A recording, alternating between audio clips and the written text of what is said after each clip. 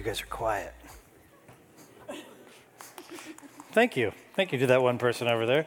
Hey, Serving Saturday, let me just put a little explanation point on that. The idea is that we would all, that we would all step up and serve that Saturday. I don't know if the slide got changed. What's the date, Anna? It's the 13th. It was wrong in the first service, and I had 307 people tell me it was wrong, to which I just said, did you sign up? But anyway, so the 13th? Okay, November 13th, we're going to show up. We have senior sisters, a long list of people who are just looking for people to show up, clean up their yard, clean up the flower beds, pick up the sticks, do what needs to be done in the house. You can do this as a family. You can do this from 4 to 400. I don't know if there's anybody 400 years old, but you know what I mean. Young or old, come as a small group, come as a D group, come as a C group. Grab the people that are sitting in your row and say, hey, I don't know you, but wouldn't it be fun to get to know you by serving on the 13th? But just show up, and we will send you out. Bring your rakes, bring your stuff. You show up here. You're going to get a little assignment. Okay, here's the address. Go clean up the yard.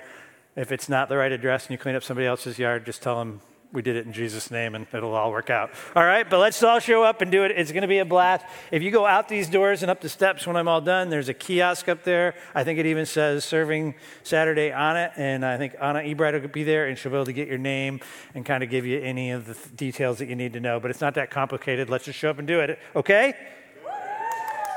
All right, well, Anna says okay. Anybody else okay? All right, let's do it. Hey, for the last several weeks, we have been walking through the book of Philippians in a series that we have entitled Relationship Matters. I was reminded the very first week of this series by my friend Richard. Came to me and reminded of a Harvard study that we had both been introduced to quite a few years ago, actually, a study that's been taking place for over 75 years on adult development. And so Harvard has put together this, and they've discovered in their study that relationship actually does matter to a person's health and well-being. And here's what I would say to you. I don't know if you know this, but all truth is God's truth.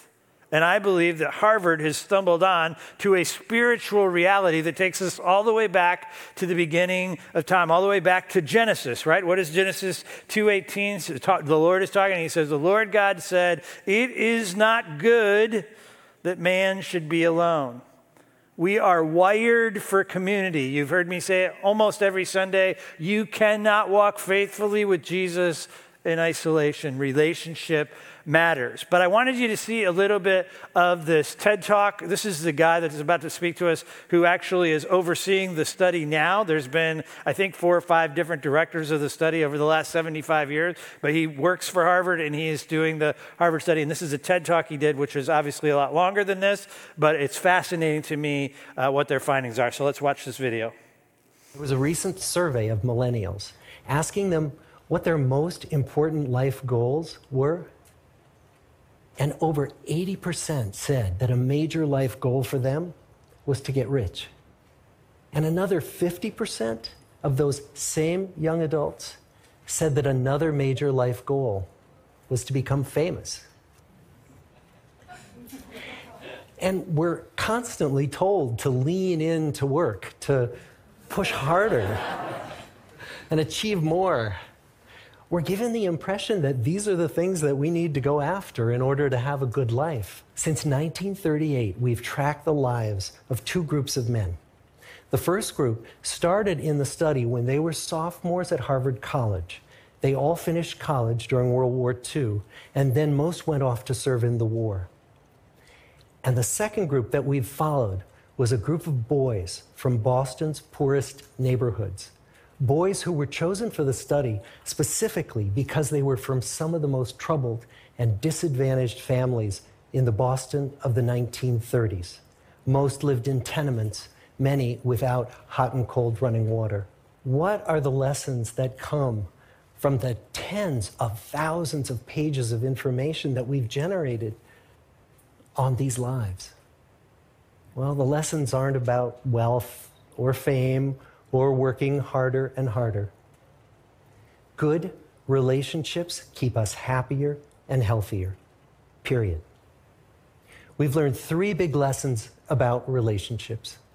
The first is that social connections are really good for us and that loneliness kills. It turns out that people who are more socially connected to family, to friends, to community are happier, they're physically healthier, and they live longer than people who are less well connected. And the experience of loneliness turns out to be toxic. People who are more isolated than they want to be from others find that they are less happy, their health declines earlier in midlife, their brain functioning declines sooner, and they live shorter lives than people who are not lonely. So the second big lesson that we learned is that it's not just the number of friends you have, and it's not whether or not you're in a committed relationship, but it's the quality of your close relationships that matters. It turns out that living in the midst of conflict is really bad for our health. And living in the midst of good, warm relationships is protective. The people who were the most satisfied in their relationships at age 50 were the healthiest at age 80. And the third big lesson that we learn about relationships and our health is that good relationships don't just protect our bodies, they protect our brains. It turns out that being in a securely attached relationship to another person in your 80s is protective. That the people who are in relationships where they really feel they can count on the other person in times of need, those people's memories stay sharper longer. Relationships are messy and they're complicated, and the hard work of tending to family and friends, that's not sexy or glamorous. It's also lifelong. It never ends. The people in our 75-year study who were the happiest in retirement were the people who had actively worked to replace workmates with new playmates. Just like the millennials in that recent survey, many of our men, when they were starting out as young adults, really believed that fame and wealth and high achievement were what they needed to go after to have a good life. But over and over these 75 years, our study has shown that the people who fared the best were the people who leaned into relationships with family, with friends, with community. So I think what's missing from the study, if you go back and you listen to the whole talk, or if you even read some of the findings, is they never really addressed the how factor. Right? They've addressed the what. What do we need? We need relationships. They never say God has wired us for a relationship, but in the end, that's what they're discovering, that God has wired us for a relationship. But they never tell us how. How do we avoid, as he talks about, the toxic relationships? And what I love about the book of Philippians is it's not only telling us that we need relationship, but it's also giving us a very clear roadmap, a way by which we can have healthy, life-giving relationships that help us to walk faithfully with God. We've talked about these every single week, and we'll probably talk about it again next week because I want them to be ingrained in your psyche. But what comes out of Philippians are 4 keys to a healthy relationship. 4 keys to a healthy relationship are humility, honor, encouragement, and prayer. And I want to park here for a minute, because one of the findings of the study, right, is that toxic relationships, relationships that are full of animosity and bickering, are bad for our emotional and our physical health. But the good news is, if you put these 4 keys into play in your relationships, you will not have toxic relationships. Healthy relationships, I say this all the time. When I do marriage counseling, I say it. Actually, when I do weddings, I say this a lot of times. Having a great marriage is not that complicated. It's not easy, but it's not complicated. Having great relationships with your friends, it's not that complicated. It's not always easy. There will be conflict, but you can have great relationships. And these 4 keys are a major part of how that happens. Healthy relationships are not complicated, but they're not easy. If you are willing to humble yourself and apologize in the relationship, whether that's with a spouse or with your children, right, or with your coworkers, when you are willing to say, I screwed up. I'm sorry, I ranted. I'm sorry that I lost control. I'm sorry that I expected something out of you that wasn't even fair for me to expect. Every healthy relationship has to have continual confession and forgiveness. Every marriage needs continue because you are going to offend one another, because you are going to say what you shouldn't have said. You're going to respond in the way you shouldn't respond. So you humble yourself and apologize. Humble yourself and serve, and it will radically change your relationship. Humble yourself and consider the views of others, right? What we looked at in the third or fourth week, we talked about the idea that the scripture is saying, humble yourself and don't consider your own needs or your own views above the views or the needs of others. If that's a major part of your relationship is going to be far less toxic, far less volatile. Honor one another. See value in every person you sit across from. Like, see their value and recognize that God has created them in his own image. It's a beautiful thing. Think about encouragement. One thing I discover as I walk with people, especially in marriages, I see this all the time. In marriages, we tend to start to look for all the things we don't get. Right? We start to put all of our mental energy into what they don't do or what they didn't do or what they should have done or where you're disappointed. Imagine if you flipped the script. Imagine if you spent most of your mental energy recognizing what they do for you, recognizing how they are a benefit to you, and calling that out in them. Imagine how much that would change the relationship if mutual encouragement was a regular part. What if that was the way you related to your friends in school, where you were seeing things in them and you were encouraging them and calling things out of them? And then prayer. Prayer is central. I can guarantee you, if you commit to earnestly praying for your spouse, and here's the deal, this doesn't count. Lord, would you please change them because they're a pain in the butt? Okay, that prayer's off the table, right? The prayer is, God, would you bless them? Would you pour out your favor on them? Would you show up strong in their lives? Would you help them in everything they do? Would you help me to see you in them? Like, when you earnestly pray for your spouse, when you earnestly pray for your children, it will change your relationship with them. If you earnestly pray for your friends, if you are in a C group or a D group, if you commit to daily praying for those people by name, it will change your relationship with them. It just will. And so pray for each other. So these four keys, they are the key for us having those healthy relationships that this Harvard study is talking about, of living into and having relationships that give us life and help us with our physical and our spiritual well-being. All right, so what does all this have to do with what the passage is going? Everything. So grab your Bibles. And so Paul is now going to talk about the necessity of the proper perspective and goals. If you're going to grow in your relationships, if you're going to thrive in your relationships, what you are thriving after, what you are going for, it's important that you know what it is and you're going for it, okay? So you grab your Bibles. We're going to look at Philippians 3. I'm going to start reading in verse 12. Hopefully by now your Bibles are falling open to Philippians. I don't need to tell you where it is. Philippians 3. We're going to read verses 12 through 21. Why don't you stand with me as I read this passage?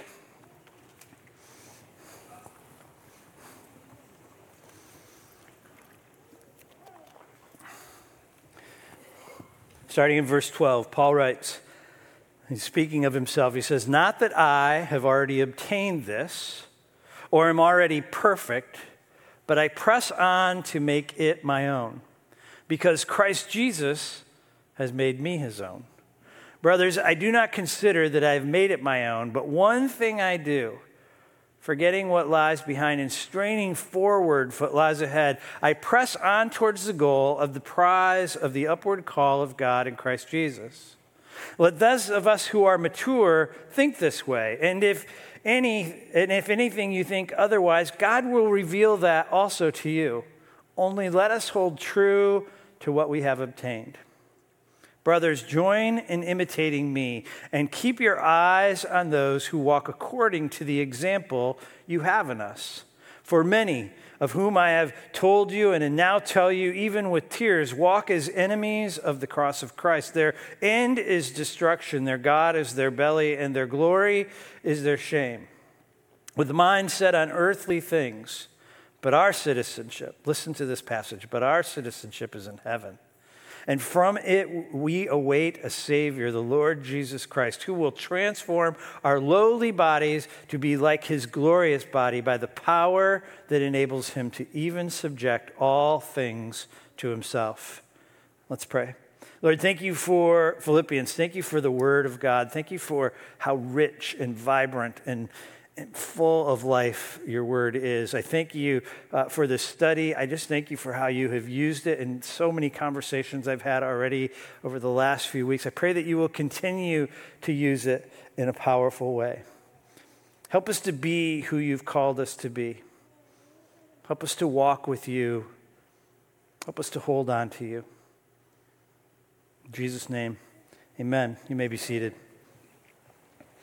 One of the things I said the second week of the series is that so often we as followers of Jesus move on to the next thing before we take hold of the current thing. Like we have this tendency, some of you are going to leave this broadcast or leave this room and maybe even today listen to a couple more sermons, a couple more podcasts. I talk to people and they're like, well, I listen to this person and I listen to this person, I listen to these podcasts. And what I would say is how much of that can you actually retain? How much of that can you actually apply? Right? And I'm guilty of this too. I read a great book and I'm like, this book is awesome. I buy copies of it. I give them to my friends. But then the next week I'm reading the next book. Right? I'm moving on to the next truth before I take hold of the current truth. And I believe there's something in Philippians that we need to take hold of. If you are in a struggling relationship, whether that's your marriage or a relationship with one of your kids or with your mother or father, if you are in a struggling relationship, maybe you need to linger in Philippians for the next 12 months. Maybe you need to hang out in Philippians until what Paul is saying becomes part of your DNA. Maybe we as a church need to hang out in Philippians until we are a church that is full of people who are encouraging, who are humble, who are honoring one another, who are extending prayers towards one another. There's something in this that we need to take hold of. Paul prays early in this letter that your love would abound more and more. It's not going to happen unless we take hold of these principles and live them out in our lives. So, in our passage this morning, Paul is expressing in this passage that it's critical for you to finish well. Right? If you're going to stay the course, if you're going to fight the good fight, and he's using this metaphoric language of a athletic competition. He's actually talking about running a race. When I read this passage, I almost can see Paul like leaning into the tape, like getting ready to break that tape. Like he's focused, he's looking straight ahead. Even as a person runs, they don't look over their shoulder because it slows them down, right? He's focused on where he's going. He's running towards the goal. He's going to finish well. This is the metaphor he uses. So if you want to look at verse 14, he says what? He says, I press towards the goal for the prize of the upward call in Christ Jesus. He's leaning in. He's chasing after it. But the question we have to ask is, what is the goal? If you read all the way through this, it's hard to pull out what the goal is. And that's because he's already stated the goal in the previous verses from our passage last week. So I want to take you to there. And this is what we're answering from this passage. What is the goal that Paul is straining towards? What is he keeping his eye focused on, and what is he pushing towards? So this is Philippians 3, verses 8 through 11. Hopefully your Bibles are still open to Philippians. This is just a few passages right before it. So verse 8. Again, Paul is talking about himself. He says, indeed, I count everything as loss because of the surpassing worth of knowing Christ Jesus, my Lord. For his sake, I have suffered the loss of all things and count them as rubbish, in order that I, first goal, may gain Christ. And second part of the goal, be found in him. You see that? It's verse 9. And then he says something right after that. He says, not having a righteousness of my own that comes from the law, but which comes through the faith in Jesus Christ, the righteousness from God that depends on faith. Verse 10, third part of the goal, that I may know him and the power of his resurrection. And the fourth part of the goal, that I may share in his suffering. And the fifth part, and become like him in his death, that at any means possible I may obtain resurrection from the dead. This is the goal. that I may gain Christ and I may be found in him, that I know him in the power of his resurrection, that I'll share in his suffering and become like him in his death. And I want to talk about these, each one individually. Actually, I'm going to talk about the first two together. So if you look at the first two, that I may gain Christ and be found in him, what I want you to hear, and Paul is making it clear, is this is a gift.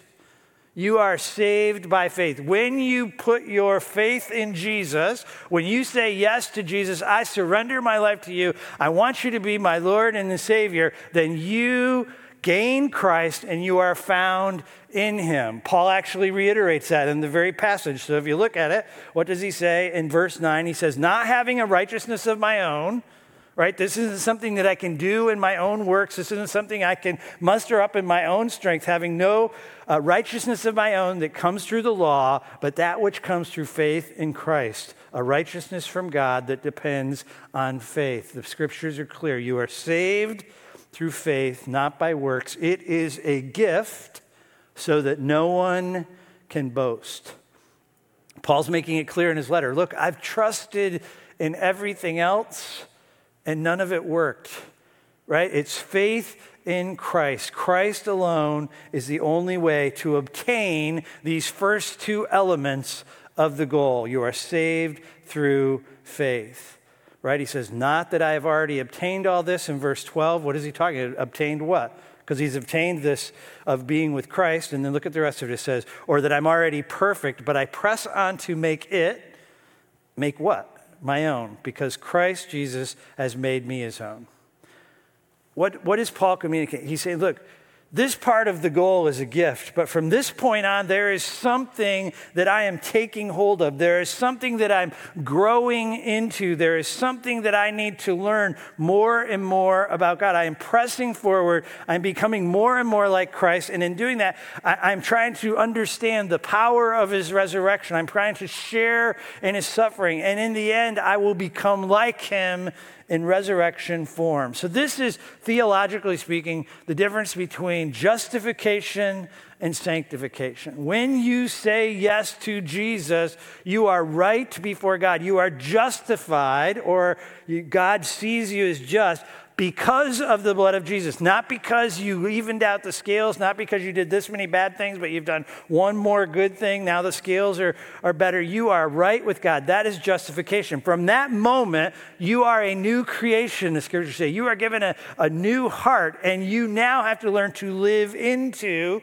who you are. This is what Paul is talking about in this letter. How do we learn to be who we are in Christ? You have a new identity, but you have to learn to live in that identity, to live out that identity. This is the process of sanctification, the process of being transformed more and more and more to the image of God.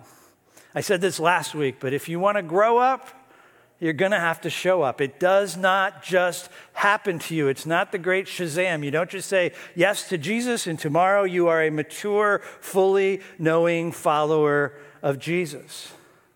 When we wrote our mission statement several years ago, the most single debated word to this day is the word striving. We are a Mosaic striving to live like Jesus. And people say, we shouldn't have that word striving in there. We're not supposed to strive. But this is the verse that we used, and this is the verse that told us we need this in here. We need to show up in the transformation process. Get this, people. We can't make it happen.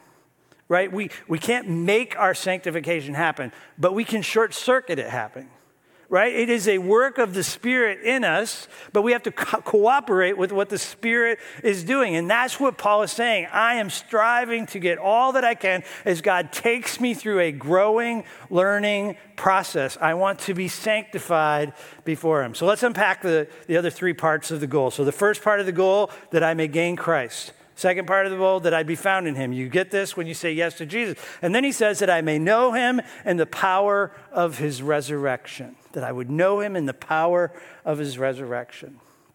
Meg and I are leading 2C groups on Wednesday night, a different group each Wednesday of new or newer people at Grace. It's been great, but we are spending 8 weeks in the book of Ephesians, and we are answering the question, what does it mean to grow up? Or as Ephesians 4 says it when Paul says, we are to grow up in every way into him who is the lead. What does it mean And how are we to participate in what the Spirit of God is doing in our lives to grow up in every way into Him who is the Christ? How do we become mature, right? And how do we participate in what God is inviting us into? And our only way to do that is to recognize and understand the power of the resurrection in our lives, because the power of the resurrection is also how we understand the love of God, right? That God loved the world so much that He sent His Son Jesus to die to give us right standing before God. We are a mosaic striving to live like Jesus. And to be more like Jesus requires that we understand the power of the resurrection, the same power that raised Jesus from the dead. You know, the scriptures say when you said yes to Jesus that He gave you His Holy Spirit, the same Spirit that rose Christ from the dead. What does that say? It says no matter what the problem is you are facing, you have what you need if you lean into the Spirit of God in you to navigate through that problem. The only way to respond in the Jesus sort of way is to understand the power of the resurrection. The only way to persevere when life gets hard is to understand the power of the resurrection. We need to learn to see the power of the resurrection all around us. When you see great tragedy, when you see things that don't make any sense, and then you see God show up in that tragedy and God do something amazing, that redemptive thing that God does in tragedy, that's the power of the resurrection. We see the power of the resurrection in all of our stories of salvation. We see the power of the resurrection when we see God make a way out of a circumstance when it seemed like there was no way that we could get through that. There's no way that God could use this particular story, this particular circumstances. I see the power of the resurrection in my marriage. I know many of you have heard this, but Megan and I, our first 10 years were as bad as it gets. No one has ever told me a story in this role that I'm in now where I was like, wow, that's worse. It was bad. The power of the resurrection is that Meg and I have a beautiful marriage. When she started to walk with Jesus and I started to walk with Jesus, and we invited the power of the resurrection into our relationship, and God did something amazing in us and through us. That's the power of the resurrection. We didn't fix our marriage. God fixed our marriage. We didn't come up with a strategy on our own. God played a part in coming along us. That's the power of the resurrection. I see the power of the resurrection every day that I work in this place. Most of you don't know this. I walked in these doors 26 years ago, a selfish person. The only person I cared about was me. And God got a hold of my life, and God started to do something. God started to say, look, I didn't go from there to where I am now in a minute, but He began to bring people around me, and He began to change who I am. That's the power of the resurrection. It is only by the power of the resurrection that I can stand in this place as your lead pastor, knowing who I was when I walked through these doors. That's the power of the resurrection. Amen? This is what I want you to hear. The power of the resurrection is all around us. The question is, do you see it? Or maybe the better question is, are you even looking for it? Are you praying the power of the resurrection over your wayward child? Are you praying the power of the resurrection over your difficult marriage? Are you praying the power of the resurrection over your school or your neighborhood or your community? Paul says that I may gain Christ, that I would be found in Him, and that I would know the power of His resurrection. And then the fourth part of the goal, that I would share His suffering. This one's hard at first, but once you get it, it's not as hard as we might first think. Sharing His suffering. And maybe it's easier for you if you see how it's translated in a couple other translations. So in the ESV, which is what we use, if you want to throw that next slide up, it says what? It says that that we may share His suffering. But the NIV says that we would have participation in His suffering. Feels a little bit different than share, but I actually like the New King James Version the best, that we would have fellowship of His suffering, the fellowship of His suffering. Now we got to remember, Paul is writing this letter from prison. I always like it when writers say, well, it wasn't that bad, he was just on house arrest. I'm like, well, have you ever been on house arrest? Might have been worse than you think it is to have guards and chains and be sitting in a house. Doesn't sound all that good. So while he wasn't in a dungeon, he was still in prison. And we know he was suffering because he says, this suffering is for the benefit of the king. So he admits to the fact that he's suffering. But what is Paul saying? He says, here's the deal. Jesus meets me in my suffering. He says, I share something with Jesus because he meets me, but also because Jesus suffered. We have a great high priest who knows our suffering and can meet us in our suffering. So there is this, I don't know how to say it any different. There is this fellowship that we have when we go through seasons of difficulty.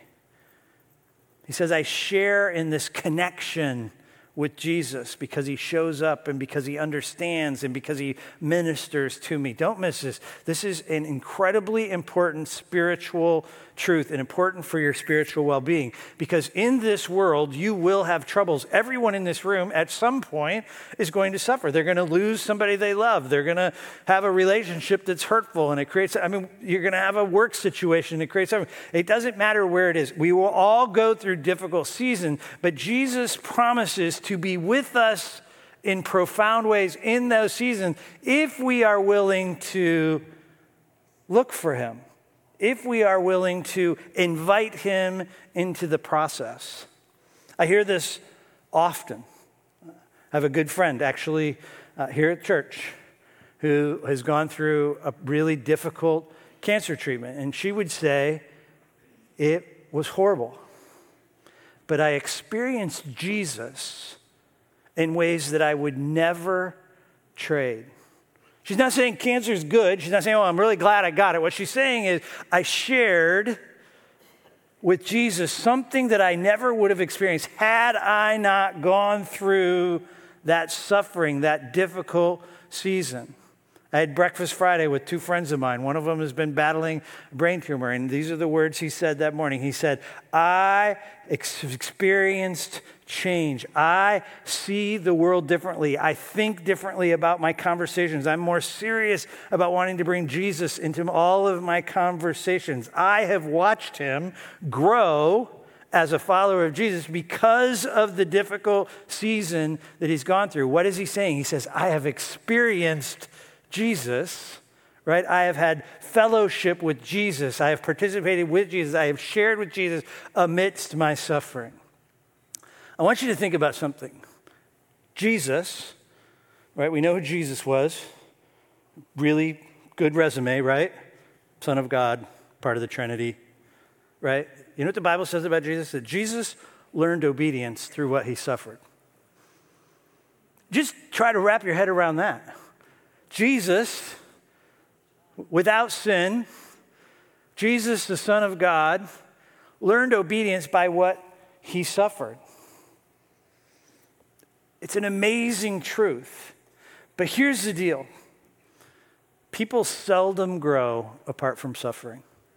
It's just a reality of who we are. We seldom grow without some sort of pinch point, some sort of difficulty that causes us to see the world differently or to think differently or to invite the Spirit of God in, because I can't do this on my own, God. I cannot battle this diagnosis that you've given me. I cannot survive this loss of this friend that I know it's going to go. And the only way I can do it is if you will walk with me, and then you share in the fellowship and participate with Jesus in your suffering.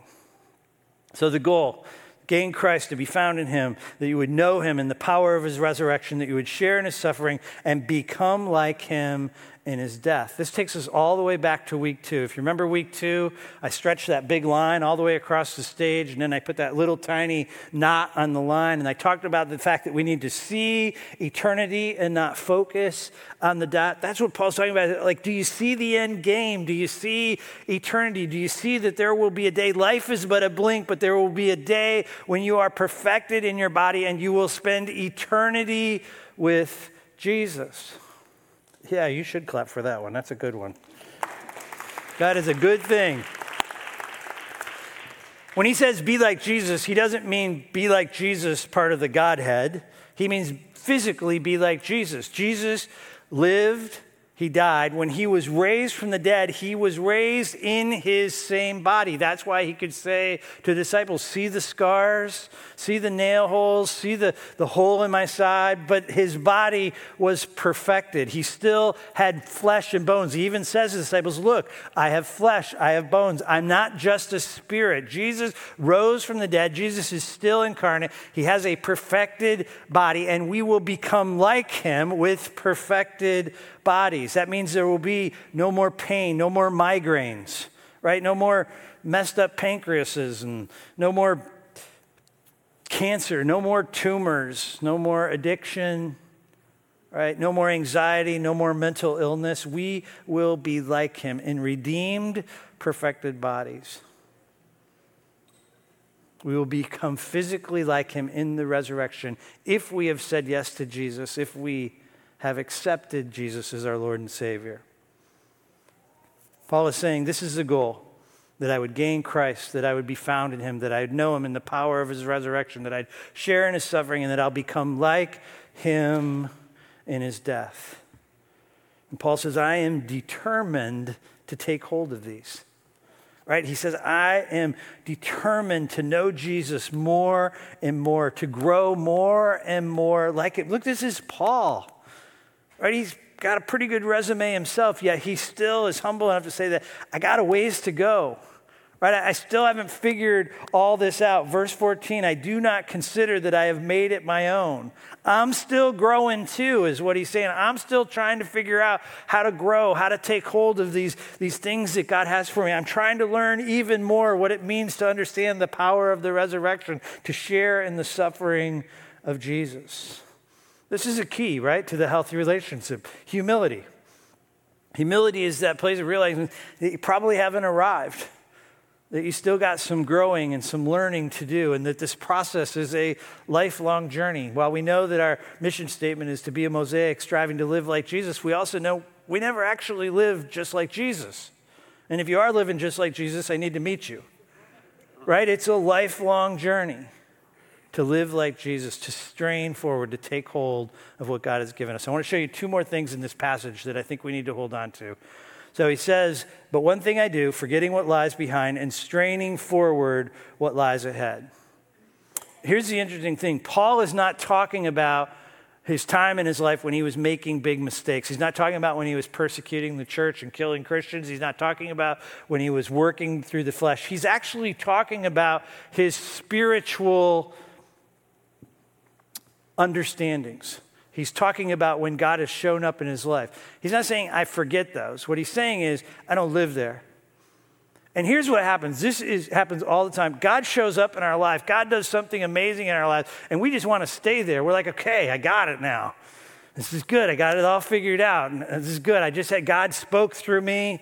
I'm good. And God said, no, I want to do a new thing.